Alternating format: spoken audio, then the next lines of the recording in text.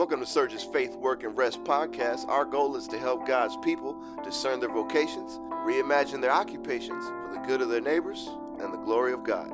Hi, welcome to another episode of the Faith, Work, and Rest podcast. I am AC. I'm sitting here with Jim Mullins, and today we're going to be listening to a conversation that Jim had with Jessie Gore. She is a special education teacher here in the Valley. One of the things that she's going to talk about that you're going to hear is the way that the pain that she experienced in the past, specifically her experience in the educational system, she didn't graduate high school, how that equipped her to be an even better teacher now. Before we dive into that conversation, Jim, I'm curious, how has pain from your past prepared you for faithfulness to your calling in the present? Well, it's interesting. For many years, I was convinced that I was not going to be able to find work. I struggled mightily in school. I have ADD off the charts. I mean, that's literally right now there's 27 things going on in my head. And I failed every single class in junior high and in high school. And the only way I was able to hang on just a little bit is because football coaches, basically, they kind of fudged the numbers a little bit to help me around. I ended up dropping out of school early, and I basically felt like I was a dud. I would work these minimum wage jobs, and I could not see how these were good jobs with good work. I got fired quite a bit in my first handful of jobs, and when I became a believer, one of the unexpected things was that the biblical story and this vision of Jesus started invigorating my view of the world. And I started to gain this hunger for learning. I even began to pick up old textbooks and read them and try to fill in some of the gaps. But I've never forgotten that real sense of worthlessness and struggle while I worked the jobs that I worked and got fired from different jobs and those sorts of things, and the need that I had to reimagine every single task that I do in light of the biblical story. So I could see no meaning in making hot dogs and working as a custodian, as doing landscape or fixing various tools that were used for backyard construction. These were the kind of jobs that I had. And right now, I do think that I can relate to people who struggle, who don't necessarily have a lot of credentials, and who are doing work that they can't see the meaning in. And I think that fuels me to do what I do within the Faith, Work, and Rest initiative and my work as a pastor, to really help people see the glory of God pulsating through every task that we get to do during the day.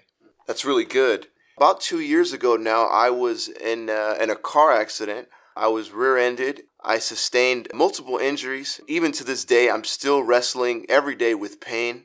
And so it's obviously left a huge mark on my life and limited things that I can do. And it's something that's always, at least in the back of my mind, if not the forefront of my mind. Interestingly enough, one of my part-time jobs now is driving for Lyft. Having been on the receiving end of poor driving, it makes me put safety at paramount importance when I drive. And when I think of how can I love my neighbor through the way that I drive, one of the ways that I think through it is when I'm driving, how can I be predictable? Because one of the things about driving is that not only are you having to make safe decisions, but a lot of the decisions you make on the road are based on what you think other people are going to do. And so if I'm driving in an unpredictable manner, I am making everyone else's job harder on the road. So as a Lyft driver, for my job to get someone from one place to another safely, and also so to love my passenger, but also to love my neighbors on the road, if I can drive in such a way where it is clear what I intend to do, then it makes everyone's job easier. And I'm loving my neighbor through the way I drive. And also, even things like being honest with myself on how do I feel right now? Am I tired? I remember studying for my driver's license both here and another state, and I remember the books talk about not driving when you're tired or angry or things like that. And I remember as a young teenager just totally throwing that out the window. Like, what does that have to do with anything? I can push through that and I can focus. But now realizing that that impacts the way that I drive. And so being honest and checking the thermometer and saying, okay, you know what? I'm tired right now. I probably could push through and make a little bit of extra money, or I can love my neighbors on the road and not take that unnecessary risk and just stay off the road right now. That's incredible, man. That's probably the most intentional, thoughtful Lyft driver out on the road. And I think it's a beautiful picture to see, like, the pain that's always with you as the reminder of what you're stewarding as you are driving that car, and the value of the lives that are in the car, and what the consequences could be if you don't drive well for them. I think that's beautiful, man. And I think that's what we're going to hear a lot of today with this interview with Jessie. I was really moved when we first did this interview to hear the ways in which she pressed into the struggles of life and how God used that to shape her into the teacher that she is today. So let's listen to that interview and to the work that God is doing through the life of Jessie, a special ed teacher. First of all, why don't you start off by telling us what you do? I'm a special ed teacher at an all special ed school, level D. So our students are sent to us from different charter schools and different districts, referred to this school because of their physical or verbal aggression or eloping or just different things that were not able to be dealt with in those other settings.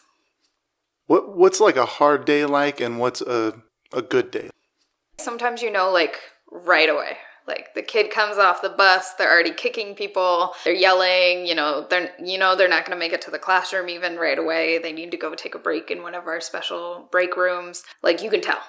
And you're like, all right, somebody's got to go talk with them, got to process with them, and let's see if we can get them back into the classroom. So like from right off the bat, you can tell if it's going to be a good or bad day, along with how quickly certain students will like follow directions. If you say, hey, welcome to class. All right, let's go take a seat. And they're like, no. And then it goes from no to yelling to inappropriate words to everything else. And luckily, when it does happen that early, there's a lot of time left in the day. So you can go in and you can say, hey, friend, how's it going?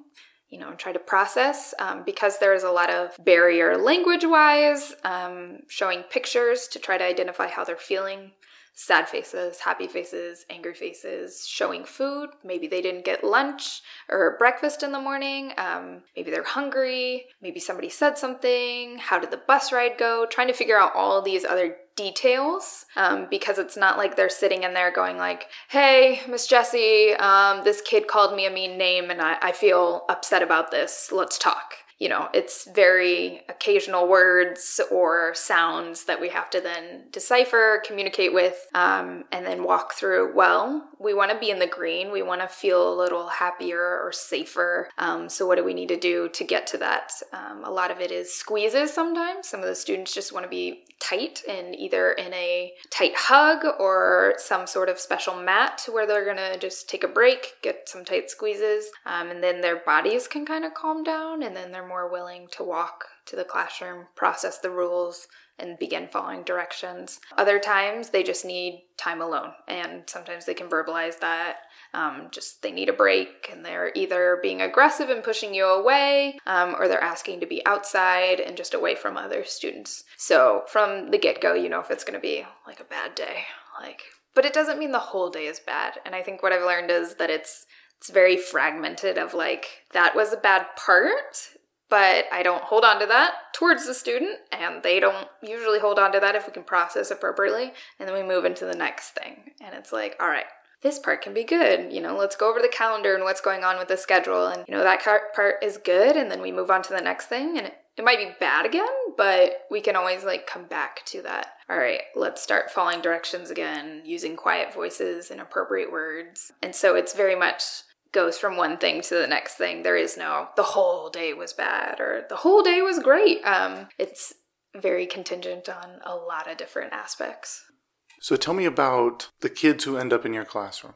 What are they struggling with? How old are they? Just give us a picture of the kids that end up in front of you that you get to serve.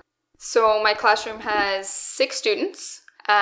One is female, the rest are all males. There's diversity in race and age and what they've been labeled with and all these different kinds of things. I work with the older students, so it's 15 to 22, which is kind of the end of special education in Arizona is 22.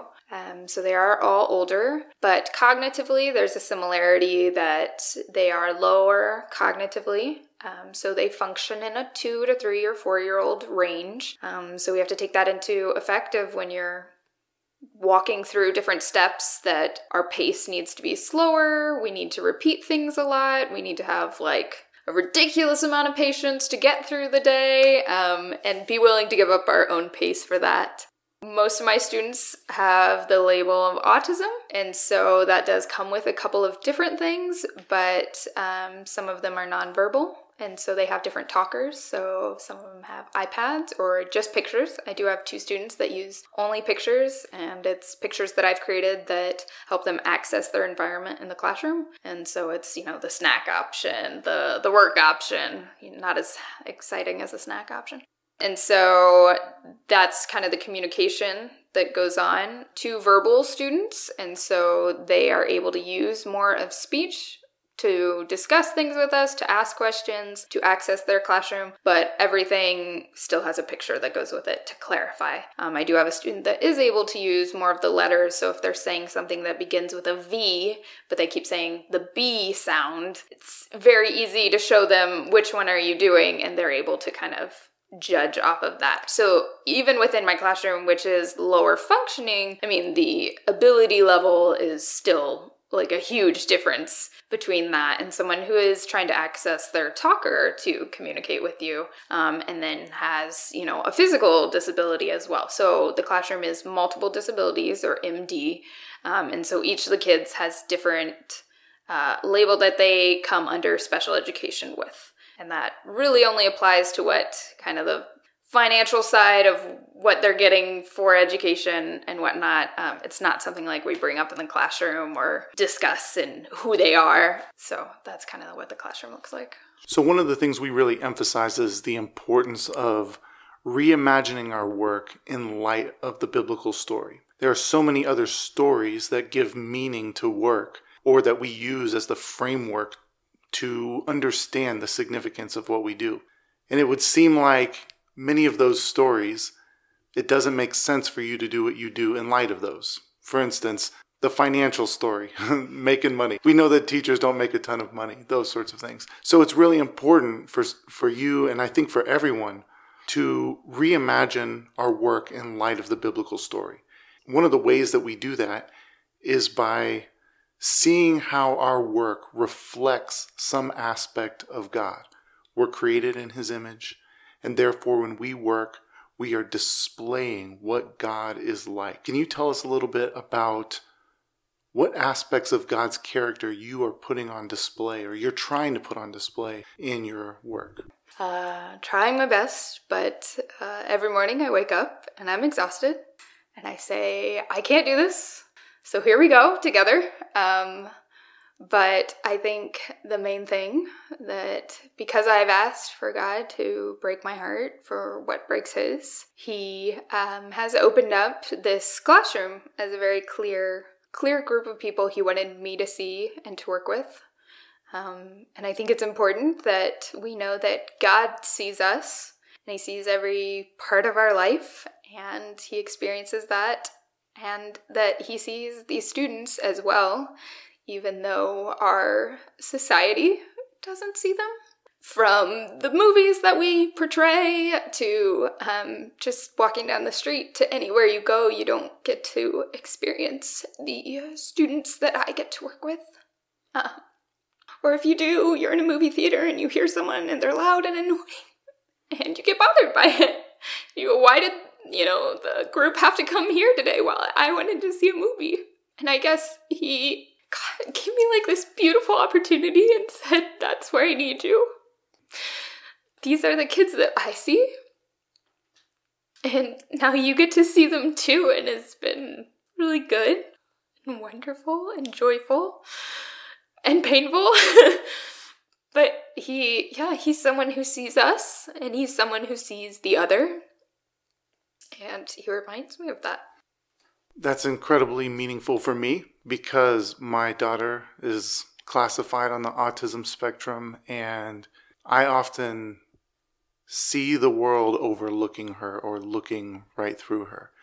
And I think it is incredible that God would see my daughter, love my daughter, and part of the ways that he sees her is through eyes like yours. And it means so much as a father to have people who truly see and appreciate your children. And so I think that absolutely reflects God's character.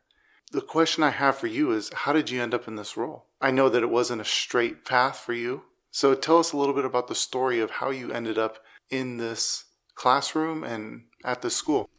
When I start to reflect on this and see just the way God has worked in my life, it seems very obvious. Of course I would work in that classroom. Just from having a diverse background of where I grew up, and having that feel very normal and comfortable to me growing up in the projects and just not knowing anything different, thinking this is normal, to being homeschooled and thinking this is normal, it's not.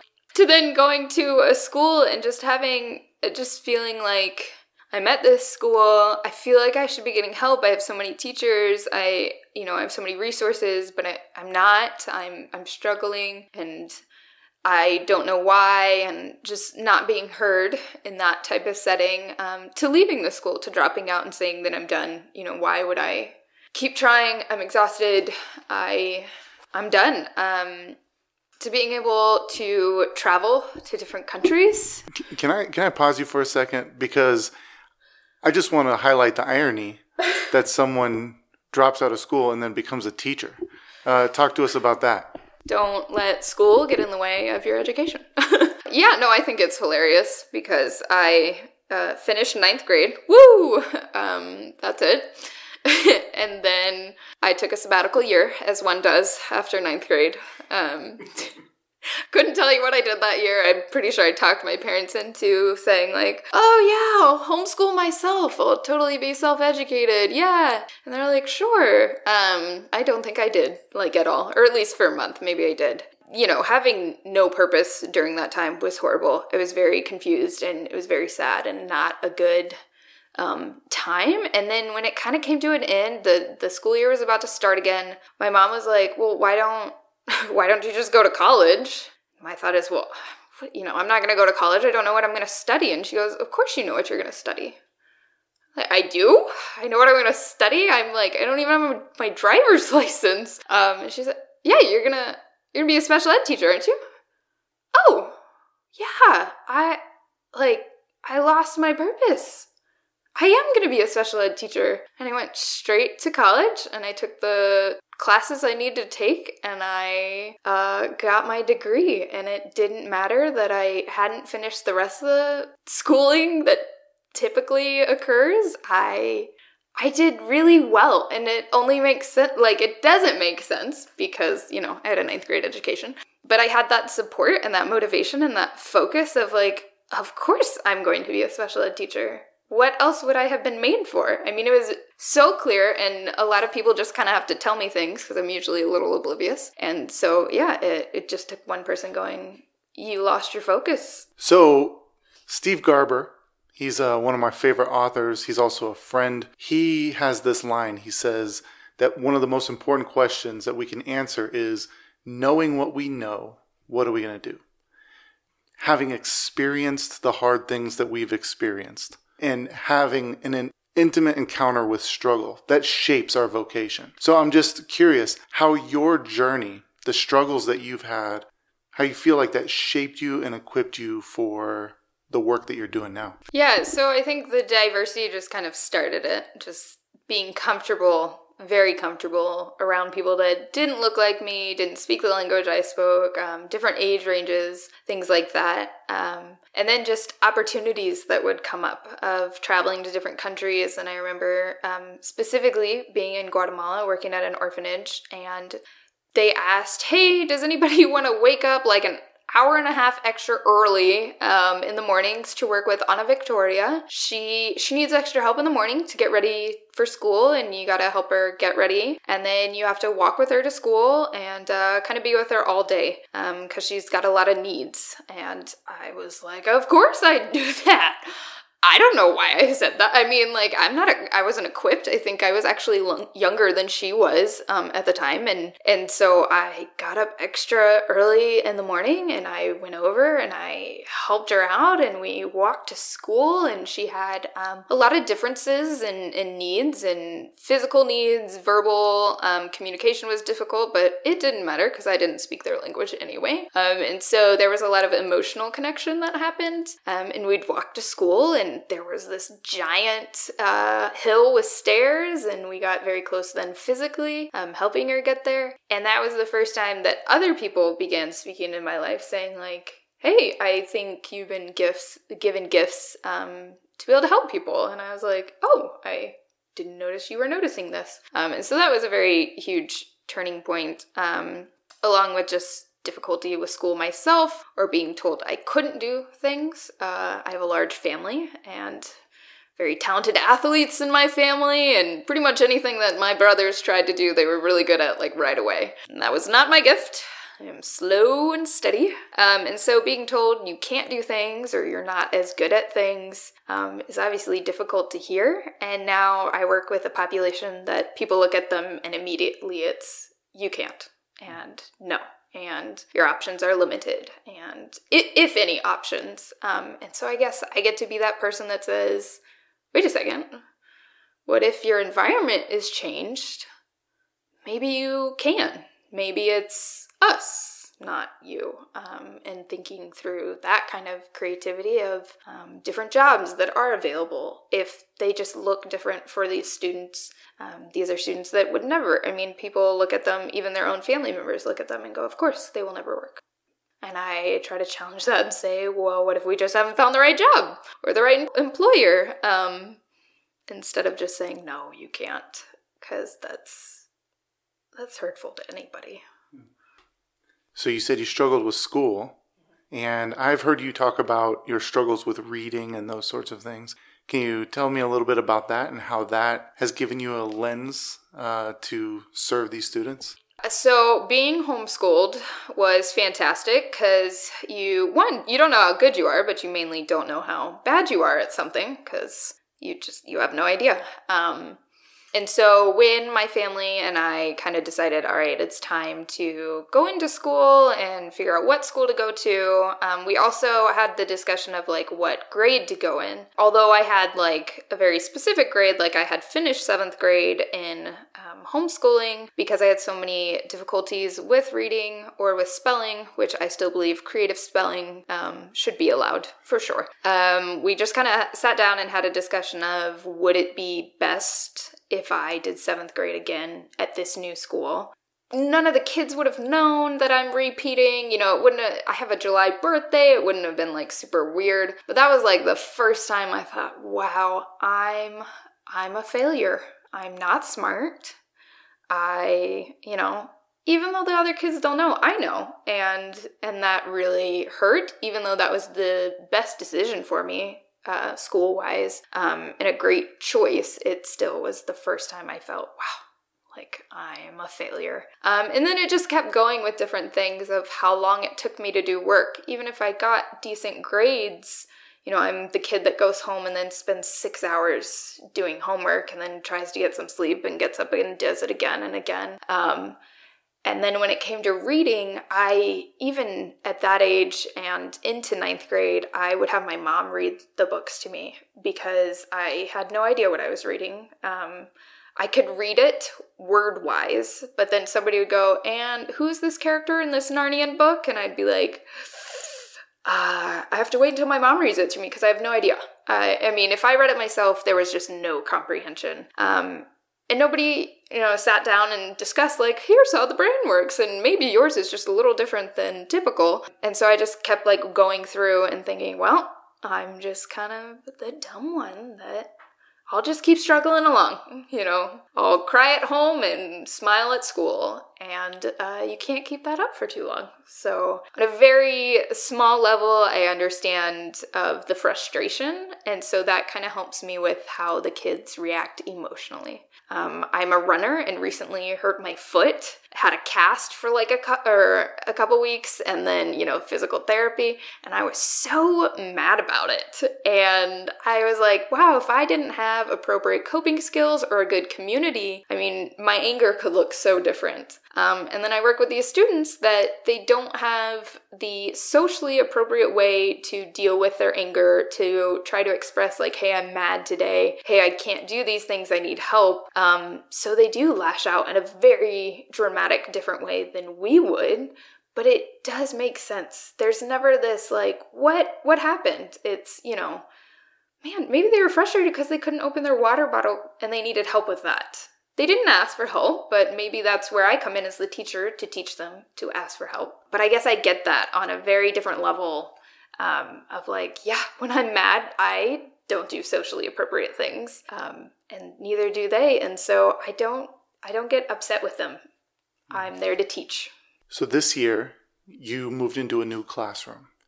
And that was a hard decision that you felt like God was calling you to do. What did that process look like? Tell us about the move and what the process looked like. Yeah, so last year I was in a similar age classroom. I worked with older students still, just very different functioning wise, a lot of higher functioning students, probably more of the 5 to 9-year-old cognitive range, and a lot less physical aggression I was dealing with. And so every day when I came to work, though, the classroom I'm in now, the MD classroom, I'd pass this MD classroom, and I knew that last year they didn't have a teacher, and so I knew that was going on in there. And then I knew that this year, oh yeah, they have a teacher, and then about, I believe, 2 months in, then that teacher quit.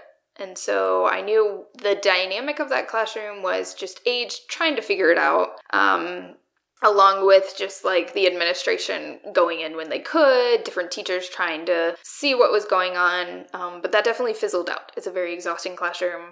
And so not everybody wanted to be in there very much, and was very vocal about that. And so I knew there was a need, and it was very obvious. And so every day when I got to school, I'd pass that classroom, and then I'd go off into my little bubble of my other classroom and kind of do what I needed to do. And about halfway through the year, I just like, every time I passed that classroom, I was like, they have a need and nobody's filling it. And so I'd go and I'd talk to my directors and I'd say, oh, do you have a teacher yet? No, we don't have a teacher yet. Of course not. Nobody's going to want to teach in there. Okay, all right, just checking in. And just continuously. And it got about halfway through the year, and I just asked God all the time, like, to break my heart for what breaks his, because I'm a very stubborn and selfish person, and so I get very, one track. And I would just, like, pass that classroom and feel so drawn to it. And I'm like, this is crazy, And nobody else understood this. I would try to explain, like, think I'm supposed to be in that classroom. And everybody else was like, no, you're not. Nobody wants to be in there. And so I sat down with my directors and I said, if nobody would like to teach in there next year, I think I'm supposed to be teaching in there. And they said, nope, we don't want you in there. You're going to quit. You're going to quit before you start, or you're going to quit a month in. We don't want you in there. It's not the classroom for you. And I said, I think I'm supposed to be in there, but okay. So my directors were already like against it, and everybody else in the school was saying, don't do it. And I just kept I just felt pulled to it. And it's funny because like going through school, I thought this was the original type of classroom, like before starting college, I was like, I think I'm supposed to teach that. But going through school, I'm like, I'm never going to teach in that type of classroom. I'll teach in a different classroom. I thought never, ever, ever. And of course, God draws you back to his plan when you get derailed on your own plan. And so they let me start teaching in there. Actually, last year, I would teach in the afternoons because my classroom, and I was a first-year teacher in the school last year, because my classroom was going so well and there was no physical aggression and there was this dynamic that worked incredibly well because it was so stable they allowed me to go and start teaching in this MD classroom, and I loved it. I mean, immediately I was probably like a problem causer because I was like laughing too much with these kids, and there's this kid that spits like 24/7, and I thought, whatever, he's gonna spit on me. Let's have fun with this. And so it just was like, this is so hard, and I am so filled with joy in this classroom. This is insane. This doesn't make any sense. My directors still were like, no, you shouldn't teach in there. You're gonna quit. And I mean, it just is because of God. Like, there is no other explanation that makes sense, but he loves and cares for me so much, and he sees me that I am allowed to love these kids so unconditionally. And I mean, I have scars on my arms from these kids, and I still get to work early in the morning and greet them every day and give them as many smiles as possible, because I know it is difficult to work with them, but I have God's love for me that I get to give to other people, and I love doing it, but that pain and joy together is why it works, because it is very difficult. And I try to explain that to people because they you seem so happy. Of course I'm so happy, but being bit is no fun, being spit on the face is no fun, but they're humans, image bearers, and I get to love them every day. Hearing you talk like that, there's probably few commentaries that could explain the nature of the joy that comes with the fellowship of Christ's sufferings as hearing you talk about that. And I think that's one of the unique things about knowing Jesus, is that there's this paradox that we're called to move towards suffering, and in moving towards suffering, love for another, we experience joy and fellowship with God. And I'm struck by this quote. We both talked about Les Mis earlier, and one of the big lines in there, Victor Hugo's line, is that to love another person is to see the face of God. So in loving those students, how have you encountered God? Not that I fully understand, but I started understanding grace and what that means on a practical level, because there are many difficult times throughout the day that a student reacts a certain way, is physically aggressive, is verbally aggressive, and I get to go process with them, which is a big step in our classroom. It's very important that you process, so you get to come back to class. But we talk about what happened, and we try to get down to the bottom of it as much as possible, and then we don't bring it up again. You are loved in this classroom, whether that had happened or not. And just that's the way God, it's not like God goes, remember Jesse? Remember you did this? Remember a couple years ago you did this? He doesn't bring it up again with us. And so with these students is, yes, something will happen, but it's not like the rest of the day I go and I point to, oh, look, you bit me. Remember you did this? Remember? It hurt. You remember that? You remember? And so I get to push, process, because that is an important step. You don't want to skip that step, and let them know that, yes, you did hurt me, but we're going to move forward, and you still have goals today, and you still have different classes to do today, and I'm not going to bring it up the next day, and I'm not going to bring it up the day after that, and I am going to just process and move on. And I just didn't really understand that about the way God sees me is it's not like he skips the processing part because I made a mistake. I'm going to keep making mistakes. I'm a sinner. Sanctification, here we go. So we'll process, but then he moves forward, and he doesn't rehash it out with us continuously and, shame on you for these things you've done. And so that's how I try to work with my students so that they are able to move forward too. So last question. The work you do is hard, and it's important to establish rhythms of Sabbath and rest. What does that look like for you in your life? I am very much an active rest person, so I get outside and I take hikes. Specifically, I've been working on, now that my foot, is working correctly, but just I go on these hikes and I just repeat all these things I'm thankful to God for. Because I can get stuck in that rut of this is hard, and I'm mad about this, and this didn't go right, and a whole long list of those types of things. I get outside in his beauty, and I get on a trail, and the whole way up, I'm thankful, and the whole way down, I'm thankful, and it puts everything back in perspective. And that's what I try to do at least once a week, just to be outside in his beauty. And then to connect with other people is important, to read, to be separated from work, to very much carve out time that I am not writing an IEP or planning lessons or, thinking about that all the time. Has been really good as well, but definitely that active rest of get out, be in his glory, be thankful, because there are so many things to be thankful for and a lot more to be thankful for than to be upset for. And maybe some of those things we're upset for we can even be thankful for. So yeah, just trying to play the thankful game. So if you had to tell people to go on 1 or 2 hikes that would show them the beauty of God, what would you recommend? Where would they go in the Phoenix metro area? So there are some hikes I go on that obviously people don't want to go on because I'm like, hey, it's only 10 miles. But going to the Superstitions and then getting to the peak on the Superstitions, which is a very long hike, but it's so worth it because you turn out and you see a civilization, you see people's houses, you see the roads, you see the cars. And then you just turn all the way around and you go, our state is how big?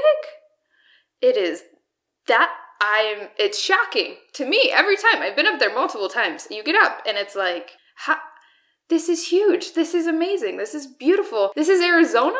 Because we think of desert, cacti, that's it. There's green. There's beauty to it. And that I think the size is just always shocking to me. The other place I like to go, which is a little more realistic for everybody's abilities, is Boyce Thomas Arboretum. And that has diversity to it. And it also has education to it as well, with you're going in and you have names to the things you're seeing. You have locations where it's more appropriate for children and they can be safe and play there. You have shorter walks where like everybody can experience that beauty and that, getting up to your little mountain and looking out. And sometimes there's even water, which is always exciting. And so that would be like the other place to go. And I often bring a book and I find a bench under a tree and I read there and I just relax. And it's somehow like always a little bit cooler there, weirdly enough. So escape the heat. Well, I'm just struck by the reality that God sees. He sees people that often get overlooked in this world, and he sees them through your eyes. And I think that's incredible. And I think it's also something to note that God sees you and he sees the good work you do. And I just get the sense that he is really pleased. So thanks for taking the time and letting us do this interview and letting all of us learn from your journey. Wow. That is one of the most moving interviews that we've had so far. Listening to her share that, and you feel that weight, Jim. But if someone were to, let's say the Joker shows up to Phoenix, he has kidnapped your family. He will not let them go unless you agree to have your memory zapped of what you just heard. But you get to hold on to one thing. What would that one thing be that you would remember from what Jesse just shared with us? And you took that in both a imaginative and kind of dark direction there, I got to be honest with you. The one thing I would want to remember is what she talked about when she mentioned God as the God who sees. He sees the people that are often overlooked in this world, and how she saw herself as an instrument of God and reflecting the way that he sees. God sees the most vulnerable, but he sees them through our eyes. And he sees those students in that special ed classroom that most people would just look past or walk around. God sees them, and he sees them with the eyes of Jesse. Honestly, that means a ton to me. My daughter's on the autism spectrum. It worries me about how things are going to go for her in the future. And if we were gone, if something happened to us, would anyone see her? Would anyone care for her? And I think while the Holy Spirit is real and inhabiting people like Jesse, I do have hope that there will be people who see my daughter. I just love the fact that God has called someone into that work. How about you, man? If your memory was wiped out, what would you want to retain? And I'm not going to put any dark conditions on it. Just I want to hear what you would retain.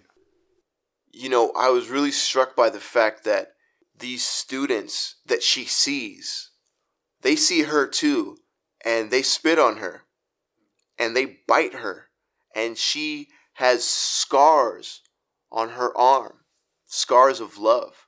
It just impresses upon me the fact that loving your neighbor through your work is never easy. You always put yourself at risk to be hurt by people whenever you love them, especially when you're dealing with the vulnerable. You know, when you're trying to, whether it's with the elderly or with the people experiencing homelessness or with people in the prison population, it's not easy trying to help people who have been sinned against and are sinners. And there's always that dual reality that even though people can be sinned against and are vulnerable, they're also at the same time sinners. And sometimes you can get spit on and get your arms bit and get scars. And sometimes that's the price of our calling to love our neighbors. But at the same time, we can experience, as Jesse has expressed, the joy of Christ, even in the midst of that pain. And that really is the idea of cruciformity, that our lives should be shaped around the cross. And I think that that is absolutely true when it comes to our work. That as followers of Christ, there are hard, painful, challenging things that we do, which are a part of the fellowship of Christ's sufferings, that we enter into that suffering as people who are dramatizing the cross, who are living into the cross. And as we cling to Jesus, he's the one who lifts us up, who brings us the unique and incomprehensible joy of loving well and loving sacrificially. And I think a lot of times when we talk about work, faith and work, and the theology that undergirds that, we emphasize creation and the goodness of work. But I think there also needs to be an emphasis on the cross. So as you all go out into your week, as you engage in your work this week, I would just ask you the question, how is the cross and the call to sacrificially love others shaping you in your work today? And we'll see you next week, next Monday, for another Faith, Work, and Rest podcast. Imagine that Aleppo was vacation cool, and northern prison buildings were vocation schools. Imagine that we sip the finest water that exists, and it ain't from Poland Spring, nah, it's more like Poland Flint. Imagine politicians with the different views, all coming together every night, the news. Reports on the beauty of creation, not the mess. Can call some IRS just to need to hire bless. The pain from autism all replaced by more wisdom. The lame hit the dance floor, moving on rhythm. And no stores closed, no we're cutting more ribbons. And all them strip clubs become museums just for women.